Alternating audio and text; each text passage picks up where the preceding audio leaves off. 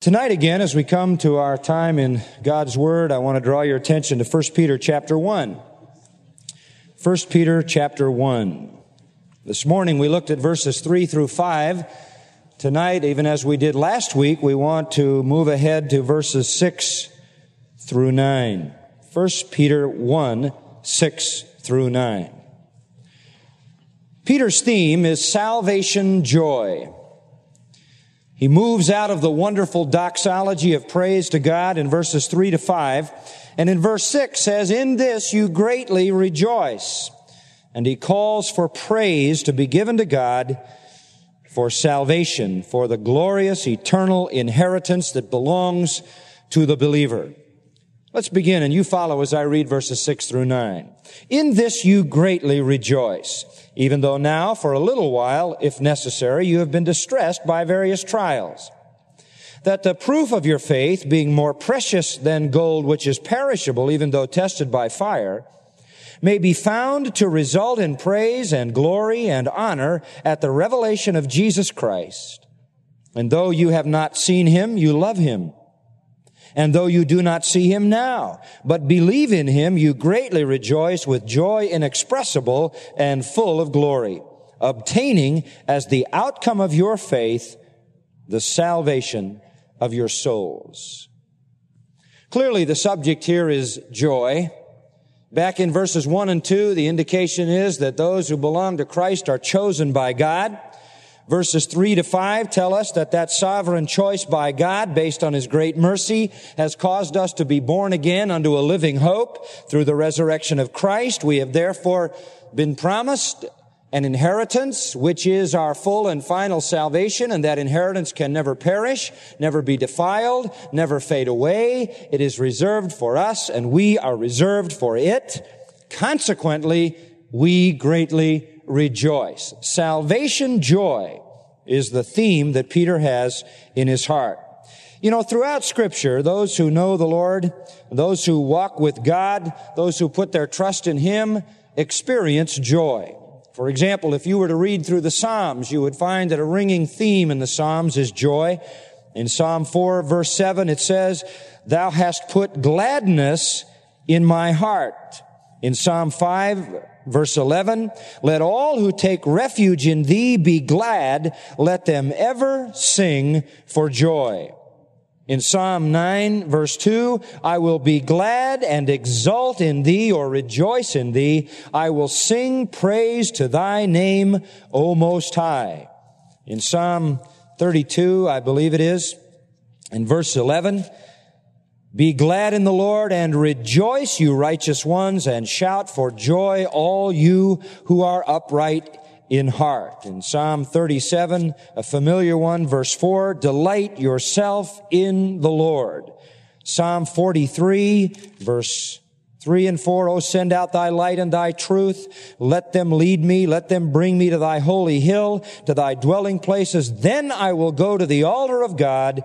And then this wonderful line, "To God my exceeding joy. And upon the lyre I shall praise thee, O God, my God." And then he asks the question, "Why are you in despair, O my soul?" When you have received salvation, you should never be in despair. You should always experience joy. To sum it up, we could say that it is a Christian's duty to be as joyful as he can possibly be. We could also say it is God's purpose and God's plan and God's will to see that we are as joyful as we could possibly be. Now the question comes, how do we get a grip on that joy? So many times we don't have that joy. We need to hear what Paul said, the command, rejoice, because there are times when we don't. How do we capture that joy? How do we learn to focus on that joy? Peter gives us the answer. He tells us here how we can make that salvation joy a reality in our lives. And it is a question of focus. It really all depends on what you choose to look at, what you choose to concentrate on. The first thing, and we'll give you several, the first is a protected inheritance. That is the first cause of joy which Peter refers to. And notice it in verse 6. In this you greatly rejoice. And we discussed this last time. What does he mean, in this? He means in the salvation described in verses 3 through 5. In the eternal inheritance reserved in heaven for you, which will never perish, never be defiled, and never fade. Because God has promised to you a protected inheritance, which is the fullness of eternal salvation, you should rejoice. Rejoice in this, that you have a protected inheritance. In Hebrews chapter 10, verse 32 says, remember the former days when after being enlightened you endured a great conflict of suffering, partly by being made a public spectacle through reproaches and tribulations, and partly by becoming sharers with those who were so treated. In other words, you suffered as believers. For you showed sympathy to the prisoners and accepted joyfully the seizure of your property. Why? Knowing that you have for yourselves a better possession and an abiding one. What a great statement. The writer of Hebrews says, you accepted joyfully the seizure of your earthly property because you know that you have a better possession and an abiding one. That is a property, a possession, an inheritance that could never be seized and could never be confiscated, could never be stolen. That's the joy of anticipating your protected inheritance. Beloved, we should continually have joy because nothing can take away our eternal life and nothing can remove us from that. Now, the second source of salvation joy, we noted last time, is not only a protected inheritance, but a proven faith. This is so vital. Verse 6 says also, even though now for a little while, if necessary, you have been distressed by various trials. In other words, you rejoice, even though you're going through trials. And then verse 7 says, because of the proof of your faith. Now, you remember we saw last time that in that great verse 6, Peter gives us a real theology about trouble. He tells us trouble doesn't last when he says for a little while. He tells us trouble serves a purpose when he says if necessary. God brings it because it's necessary for our spiritual perfection. He tells us it brings pain, and it's supposed to, by saying you have been distressed. He tells us it comes in many forms by saying various trials. And he also tells us that it doesn't have to diminish joy because of the little phrase, even though now. In other words, even though you're having trial, it doesn't touch your joy. It has a purpose. It comes in many forms, brings pain, but doesn't last. It is for your perfection. It is for your spiritual development. Spurgeon one time said, the steps by which we ascend to the place of joy are usually moist with tears. And he said, amid the ashes of our pain lie the sparks of our joy, ready to flame up when breathed on by the Holy Spirit. Joy comes out of pain. Now, why is it that this is so? How can we have joy in pain? Verse 7, because it proves the validity of our faith. It proves our faith. And it proves that our faith is more precious than gold, which is perishable, even though tested by fire. We have a proven faith. Do you remember what we said last week? That the great comfort of the believer is to know that his faith is real. Not proving your faith to God, He knows, but proving your faith to yourself so you can rest confident in that faith. Sometimes a person will come and say, boy, I'm insecure. I don't know if I'm saved. I don't know if my faith is real. I doubt whether my faith is real sometimes. I'm not sure I'm saved. And very often there's nothing that can be said to increase that confidence, because that confidence is going to come when that person passes through trials. And when severe trials come and go, and you're still believing, and you haven't shaken your fist in God's face and walked away, that's the evidence that your faith is real. And when you have that proven and tested and tried and revealed genuine faith, then there's joy in your heart, exhilaration in your heart, and you can truly rejoice. I rejoice in a proven faith, which to me is far more precious than gold, even when it's been tested by fire. It can't touch the treasure of a proven faith. Don't you rejoice in that? Don't you rejoice in the confidence that your faith is real and your salvation is real and your inheritance will genuinely come to pass? Let's go to the third thought here. Peter, telling us reasons for joy, reminds us that a proven faith, along with a protected inheritance, should cause us to constantly rejoice. Then thirdly, introduces to us another very important reality, and that is a promised honor. A promised honor. And I believe in verse 7, he lays it out for us in magnificent terms. He says, the proof of your faith, being more precious than gold, which is perishable even though tested by fire, may be found to result in praise and glory and honor at the revelation of Jesus Christ. You rejoice in your protected inheritance. You rejoice in your proven faith. And I'll tell you, you rejoice in your promised honor. I rejoice when I look ahead. I rejoice in the prospect of what God has for me in the future by His grace.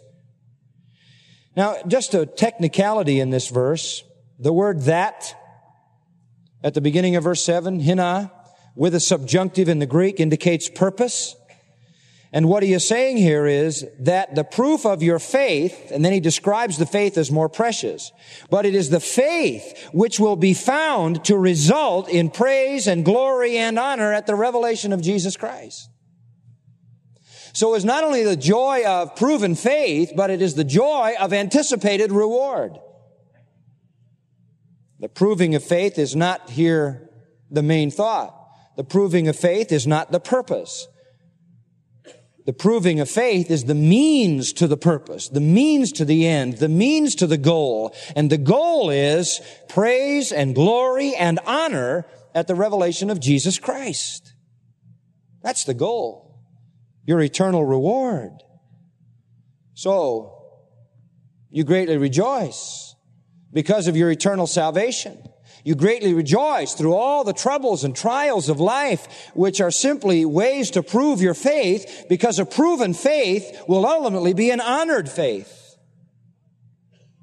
True faith will come through it all. And in the end, praise and honor and glory at the revelation of Jesus Christ. Now, I don't want to blow your spiritual fuses, but I want you to understand something here. The praise and the glory and the honor, I believe, has to do with you. It has to do with you.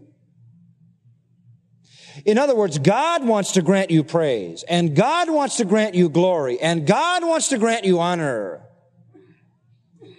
It doesn't say here that it will result in us praising, glorifying, and honoring Him, but that we may be found, because of our faith, worthy of praise, worthy of glory, worthy of honor when Jesus comes. That's incredible to think about. I mean, to imagine that we will someday see the Lord and receive from Him praise is incredible. Incredible. Look at chapter 2, verse 20 of 1 Peter. In the middle of the verse, if when you do what is right, you see it there? If when you do what is right and suffer for it patiently and endure it, this finds what? Favor with God. Isn't it wonderful to know that you can have favor with God? That you can please God? Go back to Matthew chapter 25 for a moment. That great sermon of our Lord on the second coming. Matthew chapter 25. Do you remember this statement?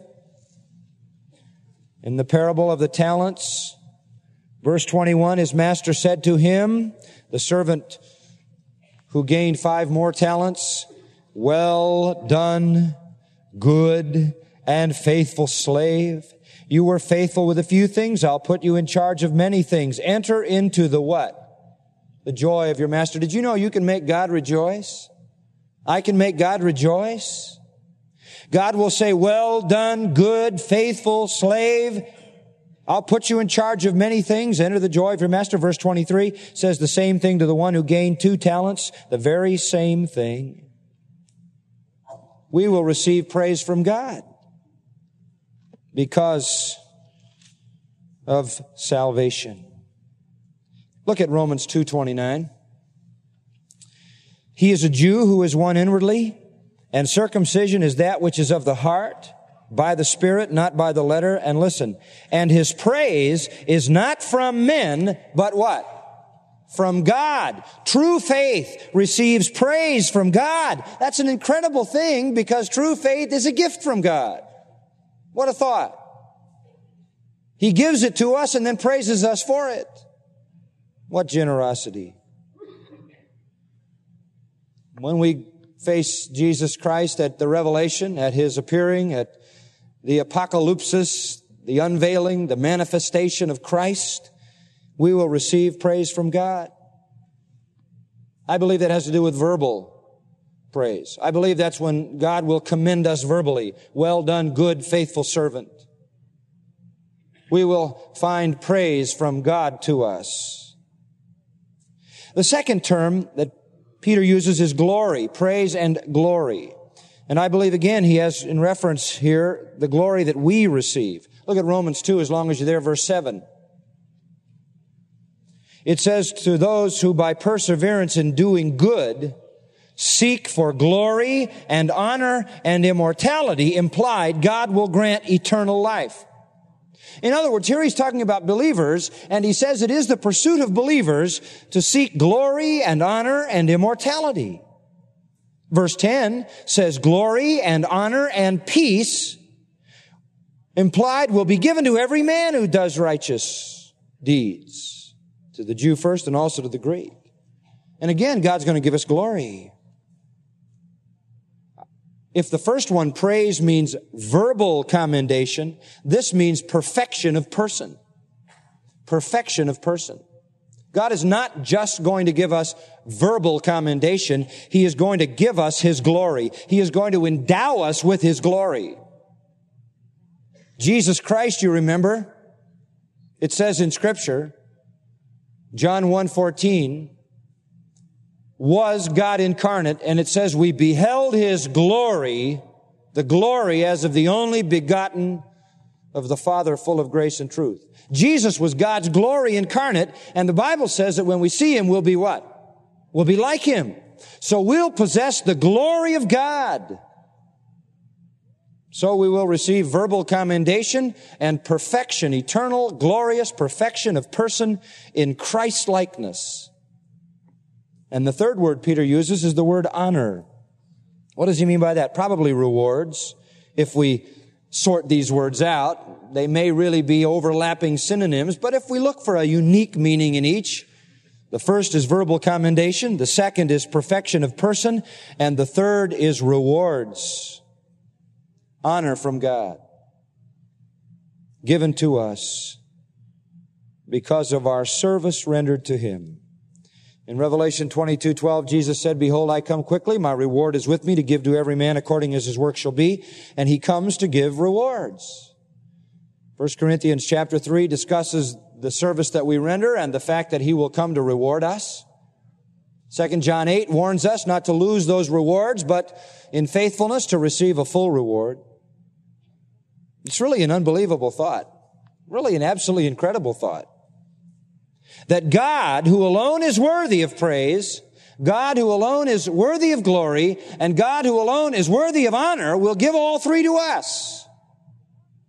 You say, how can that happen? Because we will be at that moment in time made in the exact image of whom?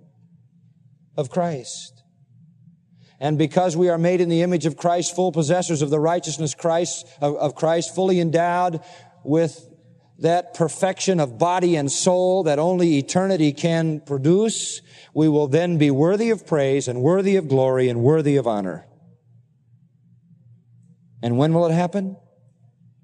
At the apocalypse, at the revelation of Jesus Christ. That refers to the day of Christ, and the time when He returns to judge and reward His redeemed people. Notice verse 13 of chapter 1. Peter really has this on his mind, as do all suffering believers, I think. Gird your minds for action, he says. 1 Peter 1:13. Keep sober in spirit, or maintain your priorities. Fix your hope completely on the grace to be brought to you when? At the revelation of Jesus Christ. And what is that grace? What is that gracious gift that God will give? Praise and glory and honor at the revelation of Jesus Christ. Chapter 4 of 1 Peter, verse 13. He says, to the degree that you share the sufferings of Christ, keep on rejoicing, so that also at the revelation of His glory you may rejoice with exaltation. Rejoice now, that in your faithfulness and rejoicing here, you will be rewarded by a greater rejoicing at the revelation of Jesus Christ when He comes.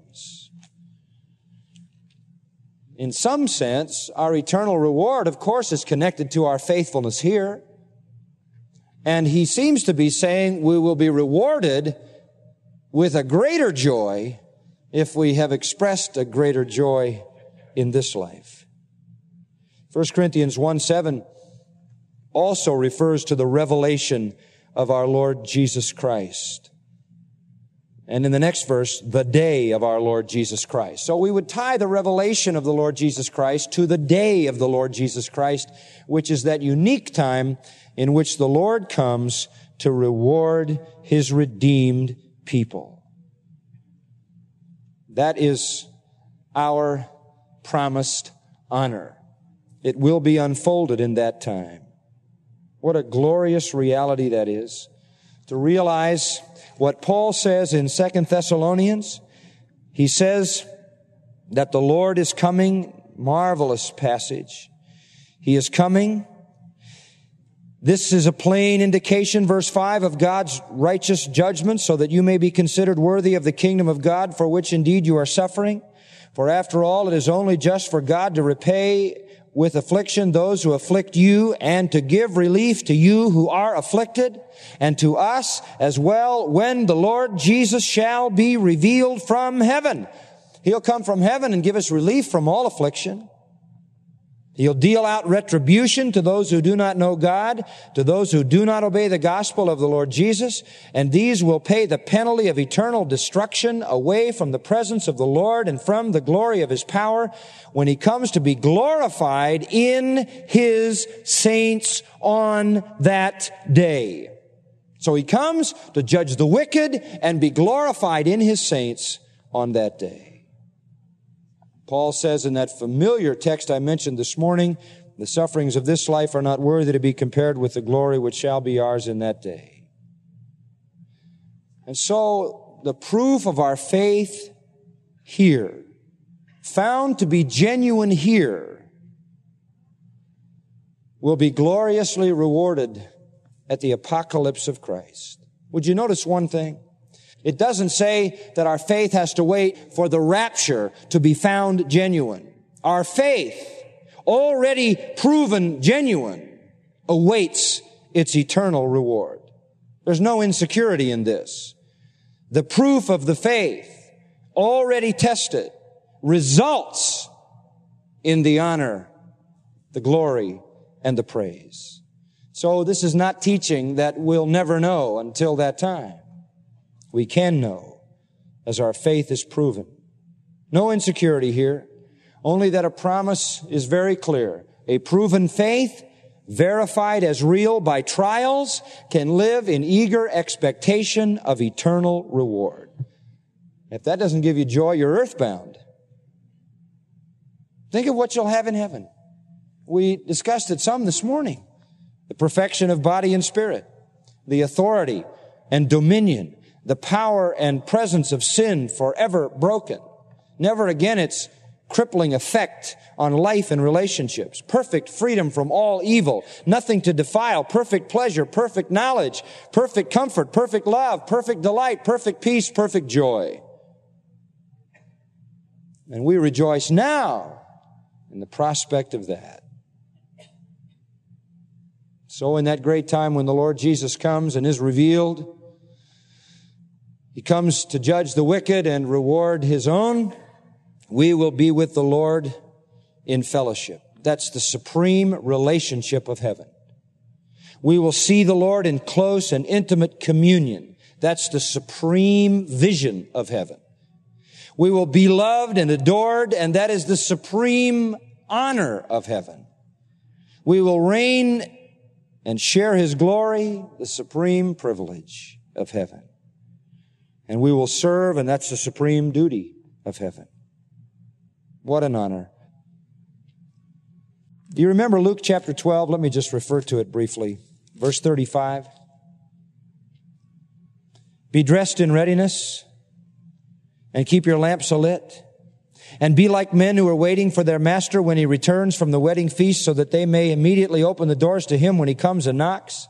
Blessed are those slaves whom the master shall find on the alert when he comes. Truly I say to you that he will gird himself to serve. Do you remember that in our series on heaven? The incredible reality that when Jesus comes for us, not only will we serve him, but he will what? Serve us. He will serve us. He will have us recline at table and will come up and wait on us. Praise, glory, and honor given to us. Peter says no matter what your circumstances, no matter what your trials, you should have full joy.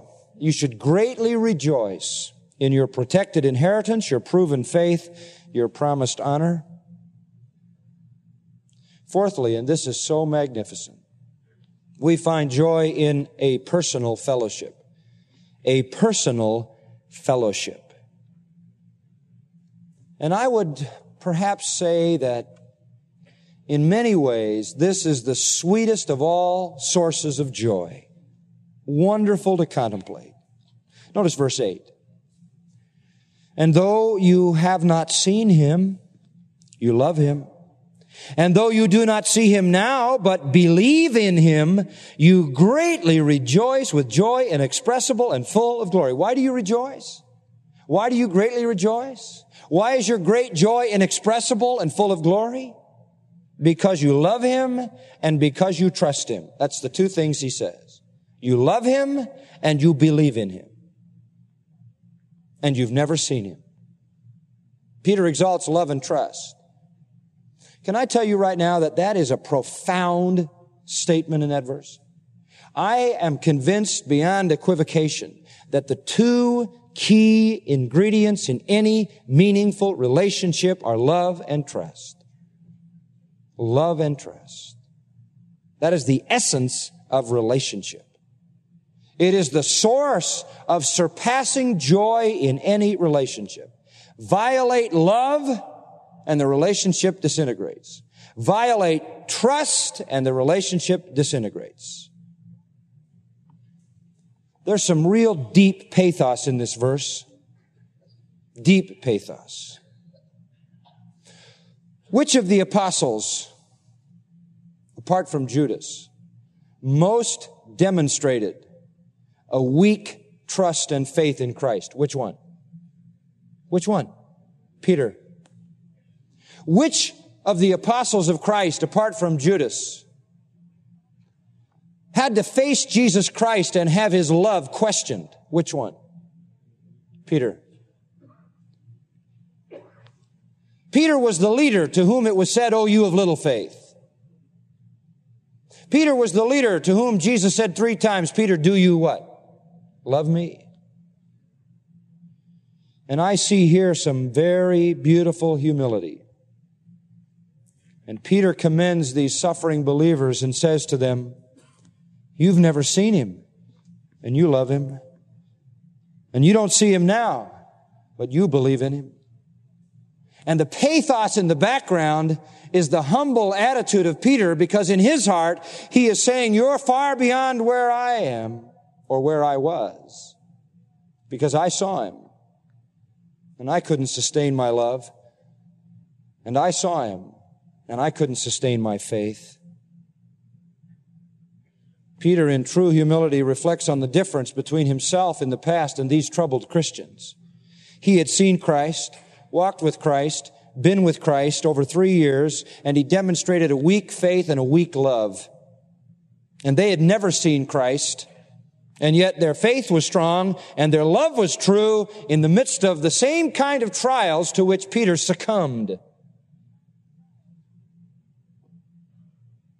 And so there's some deep pathos in this beautiful verse. The heart of Peter as a humble man is opened up. Would you notice that first phrase in verse 8, though you have not seen him? Though you have not seen him. Oh, that's such a profound statement. You see, it's usual to trust and love someone you've seen, someone you've touched, someone you've come to know. But these Christians had never met Jesus Christ. Like us, they never looked into his face. They never touched him. They never ate with him. They never walked with him. They never talked with him. They never heard his voice. They never felt his hands. They never gazed into his eyes. And yet he says, you love him. Present active indicative, agapao, you are loving him. Constantly, the love of choice. That word expresses the love of the will. You have chosen to be faithful in loving him. And that, to me, is the essence of joy. It's that intimate love relationship you have with Christ. Now, let me just take this a little bit deeper. I believe that what Peter is saying here is categorically the description of the essence of what it means to be a Christian. If you ask me what is a Christian, I will tell you it is someone who loves Jesus Christ with the love of the will, who loves him. I don't believe there's any better way to describe the essential expression of the new nature than to say it loves Christ continually. I love the authorized translation of 1 Peter 2:7. To those who believe, he is precious. And Paul says in 1 Corinthians 16:22, if any man love not the Lord Jesus Christ, let him be what? Anathema, devoted to destruction, cursed. The Christian can best be described as someone who loves the Lord Jesus Christ. And that's really where you need to probe when seeking to determine someone's relationship to God. Ask them what they think of Jesus Christ. And if they describe an intimate and consuming love for Christ, that's the mark of a transformed heart. Loving Christ. 1 John deals with that so wonderfully. 1 John, do you remember chapter 4, verse 19? We love him because what? He first loved us. That's reciprocation. It is the essence of spiritual life to love Christ. That's why the Scripture says that the law is fulfilled in loving the Lord your God with all your heart, soul, mind, and strength. Listen to what Paul said. At the very last verse of Ephesians, chapter 6, verse 24. Grace be with all those who love our Lord Jesus Christ with an incorruptible love. Isn't that wonderful? Grace be with all those who love our Lord Jesus Christ with an incorruptible love. That's basic. And I would dare say that anyone who says they don't love the Lord Jesus Christ could never be a Christian. That's the essence of Christianity. Jesus said it in John 14, verse 15. If you love me, you'll keep my commandments. Verse 21, he who has my commandments and keeps them, he it is who loves me. Verse 24, he who does not love me does not keep my words. In other words, Jesus linked loving him with obeying him. Loving him with keeping his commandments. And so, a believer is one who loves Christ. And so Peter says, I really know that your joy flows out of your love for Christ. An unseen master whom you love. And then secondly, he says, And though you do not see him now, implied with the physical eyes, but believe into him, eis actually in the Greek. In other words, even though you don't see him, you believe in him. You trust in him. So there are the two elements of a relationship, love and trust. And you remember, I'm sure you do, John 20:29. Jesus said to Thomas, because you have seen me, have you believed? Blessed are they who did not see and yet what? Believed. Blessed are they who have not seen and yet believed. Those are the two things that bind us to Christ in intimacy. We love him and we trust him. Beloved, may I say to you, the soul that believes cannot but love, and the soul that loves cannot help but believe. You remember 1 Corinthians 13? Love believes all things. Let me put it to you this way. Faith accepts the record of Jesus Christ. That record portrays him in all his beauty and all his loveliness and leads us to loving him. The more faith can know of Christ and have that knowledge possess the heart, the stronger love becomes. Because the more faith believes the truth of Christ, the more marvelous and lovely he is seen to be, and the more such trust elicits love to one who is so wonderful. So, believing and loving and believing, defines our intimate communion with Christ.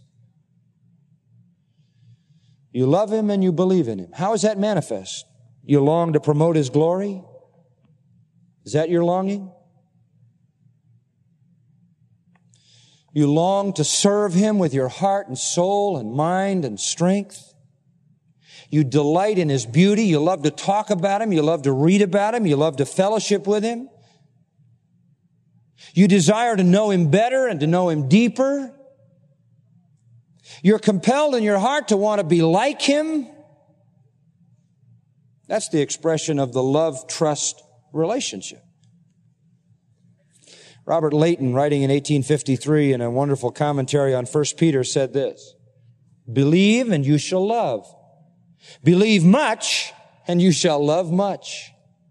Labor for strong and deep persuasion of the glorious things which are spoken of Christ, and this will command love.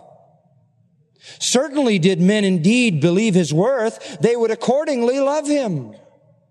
For the reasonable creature cannot but affect that most which it firmly believes to be the worthiest of affection. Oh, this mischievous unbelief is that which makes the heart cold and dead toward God. Seek then to believe Christ's excellency and his love to us and our interest in him. And this will kindle such a fire in the heart as will make it ascend in a sacrifice of love to him." End quote. That's the living heart of our relationship to Christ. We trust him and we love him. Do you enjoy that kind of relationship? That's cause for joy, isn't it? Do you ever just read about Christ and rejoice? Do you ever come off your knees in prayer having communed with him to rejoice? Do you just rejoice because you believe in him and you are confident in that faith? Do you sometimes just feel a thrill in your heart because you have the joy of loving him? Personally, I think we would all agree that love felt is far more wonderful than love received. My love for others is much more exhilarating to me than their love for me. I am much more thrilled with loving others than I am about them loving me. Because when I love them, I experience the love. And I rejoice in my heart out of the joy of loving Christ. That's thrilling to me. In many ways, more so than his loving me. For I can feel deeply my love for him. So we rejoice. And what makes us rejoice? A protected inheritance, a proven faith, a promised honor, and a personal fellowship. And it gives us, notice at the end of verse 8, rejoicing, that is joy inexpressible. What does that mean? Anelaleto. It's above language. It is above speech. Higher than speech is what that literally says. It's so divine that it exceeds the power of speech and thought. You can't communicate it. It's hard enough to communicate loving other people. I mean, we try in the human realm. Songs about love are ad infinitum, ad nauseum, aren't they? I mean, we just keep piling them up, trying to express all the feelings of love from a human to a human. But the love that we have for Him, inexpressible, higher than speech. By the way, that's the only place that word is ever used. And then it adds this incredible statement, and full of glory. What does that mean? I believe it means it's energized and endowed with divine glory. It is a supernatural endowment. What a thought. What a thought. It is the fruit of the Spirit, love. It is the fruit of the Spirit, joy. The love that we have for the Lord is not a human love. It is a divine glory infused into us, which energizes our hearts to love God with the love that He gives us. And we rejoice with the joy that is the joy of the Spirit. Our joy then is the radiation of a heavenly joy because our love is the radiation of a heavenly love. So we rejoice. And then Peter gives us one final thought. We constantly should experience joy because of a present deliverance. A present deliverance. Beyond the future inheritance and honor, and alongside the present personal fellowship is the promise of a present deliverance. Verse 9. Obtaining as the outcome of your faith the salvation of your souls. I don't think he's looking at the future here. He doesn't say you will obtain. It's present tense. Obtaining, here and now, present. You could literally translate this, presently receiving for yourselves. It's a middle voice. The word, by the way, komidzo, means to receive what is deserved, to win something that is due to you. And joy inexpressible and full of glory links not only to verse 8, but also to verse 9. Flowing out of that personal fellowship we have with Christ through love and trust is the outcome of our faith, which we have here and now obtained, namely, the salvation of your souls. So, you now possess the outcome of your faith, or the result, the end, the result of your faith, the logical end of it, the logical result of it, even the salvation of your souls. What salvation? That ongoing present tense deliverance. What does soul mean? The whole person? The whole person? You? You could read it this way. You rejoice because you presently have obtained and continue to hold the logical result of your proven faith, even the constant deliverance of yourself. From what? Oh, what do we need to be continually delivered from? Sin, guilt, condemnation, wrath, ignorance, distress, confusion, hopelessness, everything that's fallen and defiling. It's not a future thing he's talking about. We're delivered. We're delivered from the power of sin. We're delivered from its delights, from its passions and pleasures, And in exchange for that, He gives us new life and unspeakable joy. We have a constant present tense salvation. That's what He's talking about here. The present result of your proven faith is the ongoing deliverance that you enjoy. Our salvation right here and now rescues us from sordid, damning, scarring delights and causes us to long for Christ. Our salvation, present tense, to make it a prosaic picture, calls men and women to drink no longer from the filthy, vile mud puddle of sin, but the crystal streams of the fountain of eternal life. And so here we are in this world, and we're under all the pressures. But sin no longer has what over us? Dominion. We are no longer its slaves. We are no longer in bondage to it. And so we have joy. Joy, not just in the future, joy in the present, because of a present deliverance. And so there's even joy in our trials, because the Lord delivers us from them all. There's no trial that ever comes our way that the Lord won't make a way of escape. Well, there's really no reason that we should lose our joy, is there? We can look to a protected inheritance. We can thank God for a proven faith. We can hope for a promised honor. And we can enjoy a personal communion and fellowship and a present deliverance. Beloved, you need to tap the resources of joy that are available for you as a Christian. Jesus said in John 15:11, "These things I've spoken unto you, that my joy might be in you, that your joy might be full." He wants us to know joy.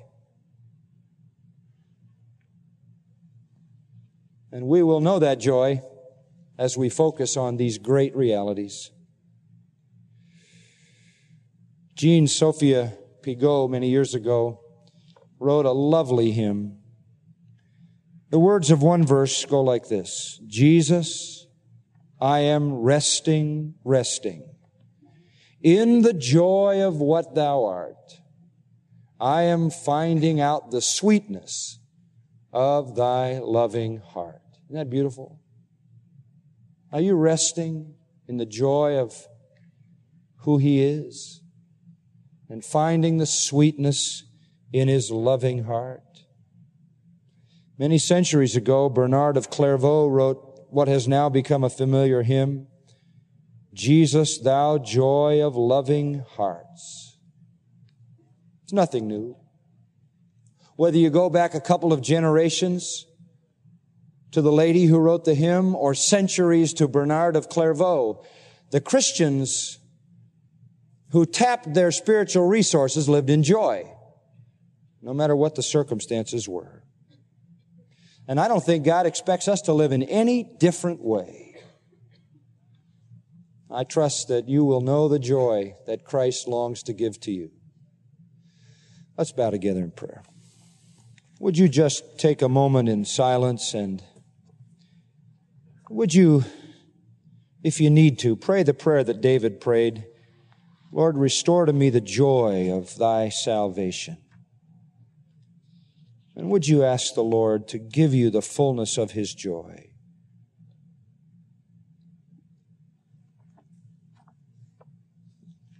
And would you ask Him to help you to see that protected inheritance?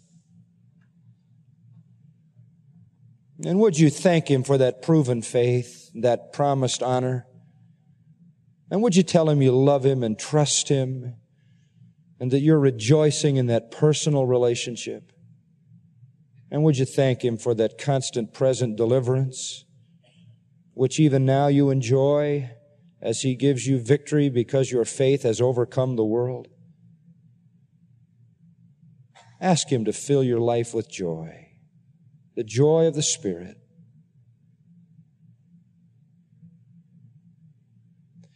Father, we would pray also for those who do not know Christ, for whom this joy is a fantasy. O Lord Jesus, may they receive you today, opening their heart, accepting the gift of salvation which you offer through your death and resurrection, receiving the forgiveness of sins and eternal life. Work your great work in every heart, that we may know joy that will redound to your praise forever and ever.